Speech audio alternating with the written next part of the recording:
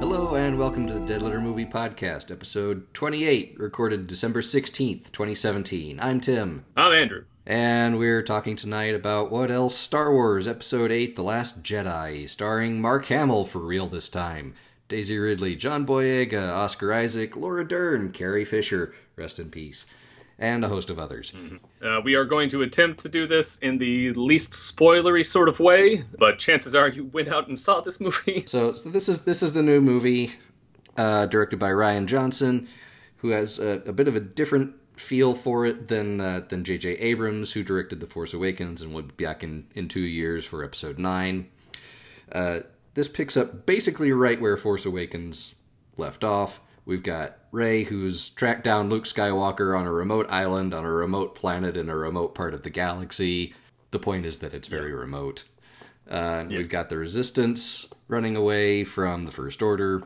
Stuff explodes. Stuff explodes, and there are wars in the stars. It lives up to its name. Okay, so let me preface this, but it seems like whenever there's a new Star Wars anything, the fans are polarized. I don't know what the deal is there, it's just what happens. Yeah. And you're definitely seeing that with this one, but we're seeing it for slightly different reasons this time. Whereas I felt like the first time with Force Awakens, a lot of the fans, a lot of people in general, I was like, well, it's a little too much like A New Hope, or I think you and I jokingly called it The New Hopening or something. Yeah, a new hope, a newer hope, something. A new hope, a newer hope. Yeah, that tauntaun has been beat to death. Yeah, and I think this movie actually flips a lot of that on its head. I feel it's funny because there's definitely moments of the movie where I felt like they had been listening to what the fans had said for the first one and openly engaged with some of it. I'm not going to be like I said, I'm not going to get very spoilerific about it, but there's definitely some like Kylo Ren lines that are said to Rey that feel like stuff fans would have said. Yeah. I can't give like a specific example because I'm trying to avoid spoilers, but it's definitely there. It is, and there are definitely still quite a few callbacks to stuff in the previous movies where it's like this is sort of a mirror thing, which on the one hand, yeah, can be overdone, but at the same time, that's sort of a recurring theme with Star Wars. It's like, you know, these things happen and they happen again, and new characters have to learn the same lessons. Let's just try not to bore the audience too much with it. Exactly. And for the most part, I think that worked here. The places where they did the callbacks mostly still felt fresh because it wasn't exactly the same. It was definitely, you know, slight twists here and there, just enough to keep you off balance, which I felt was not as much the case in The Force Awakens. Yeah, The Force Awakens has what, I think there's even a video about this, of what the internet has been calling weaponized nostalgia. Yeah, and we've talked about that on the show before. Yeah, whereas this film still kind of like, it still uses nostalgia, but it uses it in a better, well, a less weaponized sort of way, a less offensive manner. Although I think it's been bothering some people. Oh my God, they did this thing, but they didn't do it right. Ugh. All right, okay. Sorry if you actually said something like that. You would have sounded like that to me, even if you didn't mean to. But just take it as it is. Yeah. So that's something I really liked about this movie, is that it knew where it was, and it wasn't trying to make us feel stuff through its callbacks as much. It wasn't be like, hey, look, the Millennium Falcon is cool and everything. Like, there wasn't that in this movie, and I thought that actually helped it a lot. The performances for everybody's pretty good. Everyone does a good job. I know some people have been complaining about Mark Hamill because I think people just like to complain about Mark Hamill in this day and age. I think it's just what we're used to doing, is just complaining about Mark. And I actually thought he did really well. Yeah, I think he did a good job here. The way they portrayed the character of Luke Skywalker in this movie does fly a little bit in the face of expectations. It's not exactly what you might have thought was going to happen, but that's a good thing. It's interesting. It's challenging. It's not too predictable. Yeah, and I think if it had gone the way we thought it would, we would have been bored. Like, that would have been very interesting. I think that actually helps his performance. Like, the fact that he's not just doing the regular Luke Skywalker thing. So the fact that he gets this thing that's sort of flying in the face of expectations, it means he gets to kind of grow with the character more. And he's, been sitting with the Luke Skywalker thing for such a long time that it makes sense. But you can tell he still kind of likes Luke Skywalker, unlike Harrison Ford as Han Solo, where I could kind of tell that he kind of hated it. But I don't know, maybe. Yeah. I don't know. It's there's a bit of that from Harrison Ford. Like he's been up front. It's like this is, you know, acting is a job to him. It's like he tends to not get as attached to a character as other performers might.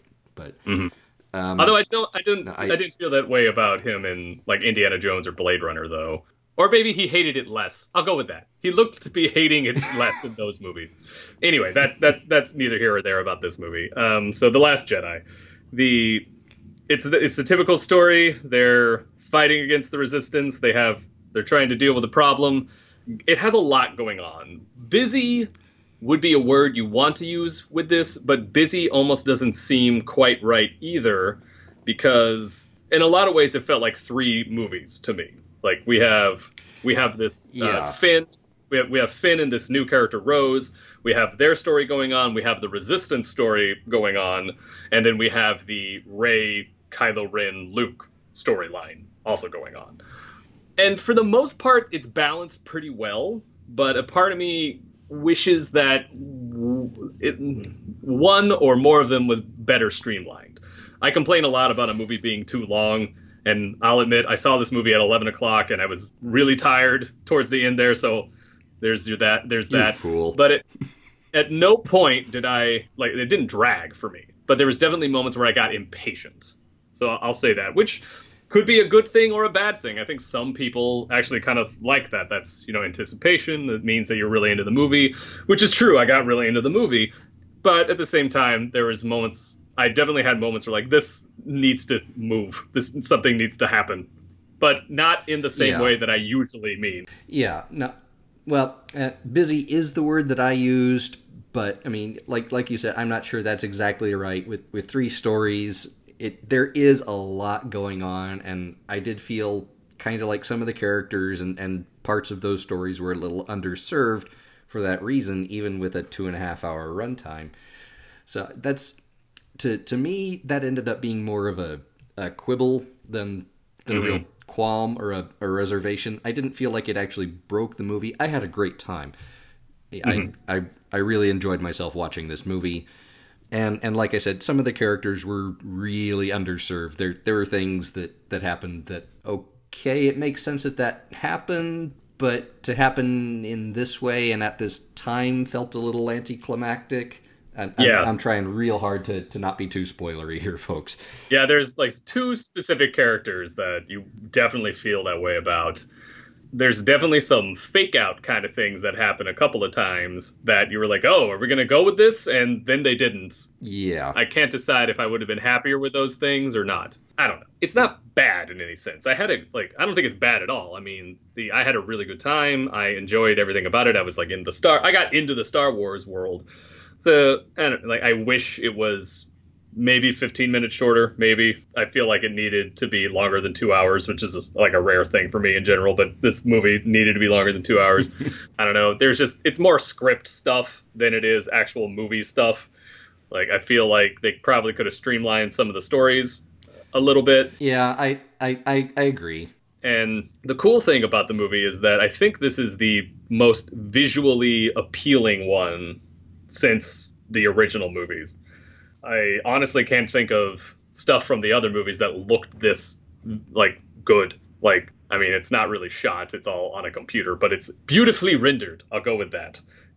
There are some great scenes that would more or less be cinematography that's done really well in this film, which is I felt like something that was kind of missing from Star Wars since the original trilogy, maybe. Actually, maybe since the first one. I remember there being a lot of striking images in A New Hope there's some striking images in Empire, at least. But this is the first time in a long time that I feel like that is a beautifully constructed frame there. And that was coming up a lot in this movie. I really liked the use of red. I feel like these movies actually miss out on red a lot. And this film uses it very well. It still has the typical. It still has that color palette that all the Star Wars movies have had, but I feel like it's definitely using the color red a lot better than I've seen in any of the other movies. Like you said, there's some really visually striking scenes. I'm not sure I agree with you that there haven't been as many. Like there's some really impressive stuff in Force Awakens, like the lightsaber duel at the end in the forest at night where it's snowing. Oh yeah, that was you're right. That was pretty striking. Yeah, you're totally right. Yeah. So, and that's kind of been a hallmark thing for Star Wars, and there's some more of that here, which is great. And it's not all CG. Like there's some really great location shoots. The island where Rey finds Luke Skywalker and they spend some time there. That's a real place and was a real pain to shoot because weather and actual environmental conditions and just getting there. Mostly what I was referring to, the stuff that was made on a computer, was the salt planet near the end where this is in the trailer where cruising along and there's that red that the ships are like cutting into the ground. That clearly was done on a computer, but that doesn't mean it's not a beautifully made little image. So that's that's what I was meaning. Yeah, no, that was definitely cool. That was definitely cool. But all the what I assume is either Scotland or Ireland or maybe Iceland, where they filmed that stuff. Like, that's also very well shot as well. So I don't know. Yeah. I agree that like there's that one thing, but this was there's the lightsaber duel in Force Awakens, but this is the first time that I felt like since A New Hope that I had been struck so much by the images, and in so much that when I walked out of the theater, I was still thinking about it. How do you feel about Porgs? So Porgs, they're fine. I was actually yeah. I mean, you've seen them in at least one trailer, and they're these adorable little critters. So what I was worried about is, well, they're adorable. Are they also going to be annoying? I don't think they were annoying. I didn't find them to be. No. I think we've had our Jar Jar Binks watershed. Mm-hmm. That's not likely to happen again. Mm-hmm. Which used to be the Ewok watershed. Yeah. The Ewok line is real, folks. Nah, these were fine, and they're definitely merchandisable. And I get people being cynical about that. I don't think they're like the Ewoks. I can't blame them. Yeah, I can't blame everything. Oh, so here's the thing. Like, everything in Star Wars is merchandisable. Every single thing. Porkins from the first movie has his own action figure. Mm-hmm. Everything. And he blew up. Honestly, I mean, there was after like 4 lines. there was like a hoax thing that went around where it was, Luke's aunt and uncle's, burnt up skeletons were an action figure. That's not real, but I keep waiting for that to happen. No, it isn't. But... so I understand people being like, this is, just a blatant thing, but everything in Star Wars is more or less designed to become an action figure. And they gave us some fun little moments in this movie with the Porgs. So they did, which seemed to be some kind of rodent chicken. Yeah. I don't know. So I guess if I was going to give this one a read, I wish it was shorter. I think it's visually striking. I think everyone does well with what they do. I feel like some characters their arcs could have been a little more interesting or played out in a deeper manner. I'll go with that. Like their arcs could have been slightly deeper. And actually this movie made me sort of hate a beloved character to a certain extent. So there's that. So those kind of things they do sort of hurt the film from being like an A film, but I think I'm going to give this a really solid B. It's pretty weird. It's worth it. It's worth seeing in the theater with a bunch of people. So I come from a bit of a different place. I'm a lifelong Star Wars fan. I love Star Wars, and like we talked about previously in our episode with Ghostbusters and Star Trek, I'm not afraid to call it on the carpet when it's bad, and it has been bad. I didn't really feel that here. Like I said, I had some quibbles with it, and I think we mostly agree on those. But to me, they didn't detract from the movie as much. I felt like this was an A- movie, and I mean, it is Star Wars. There are lots of big, impressive, sweeping visuals. There's the John Williams score. Mm-hmm. I mean, absolutely see it in the theater. Big as screen as you can get. A- from me. All right. Okay.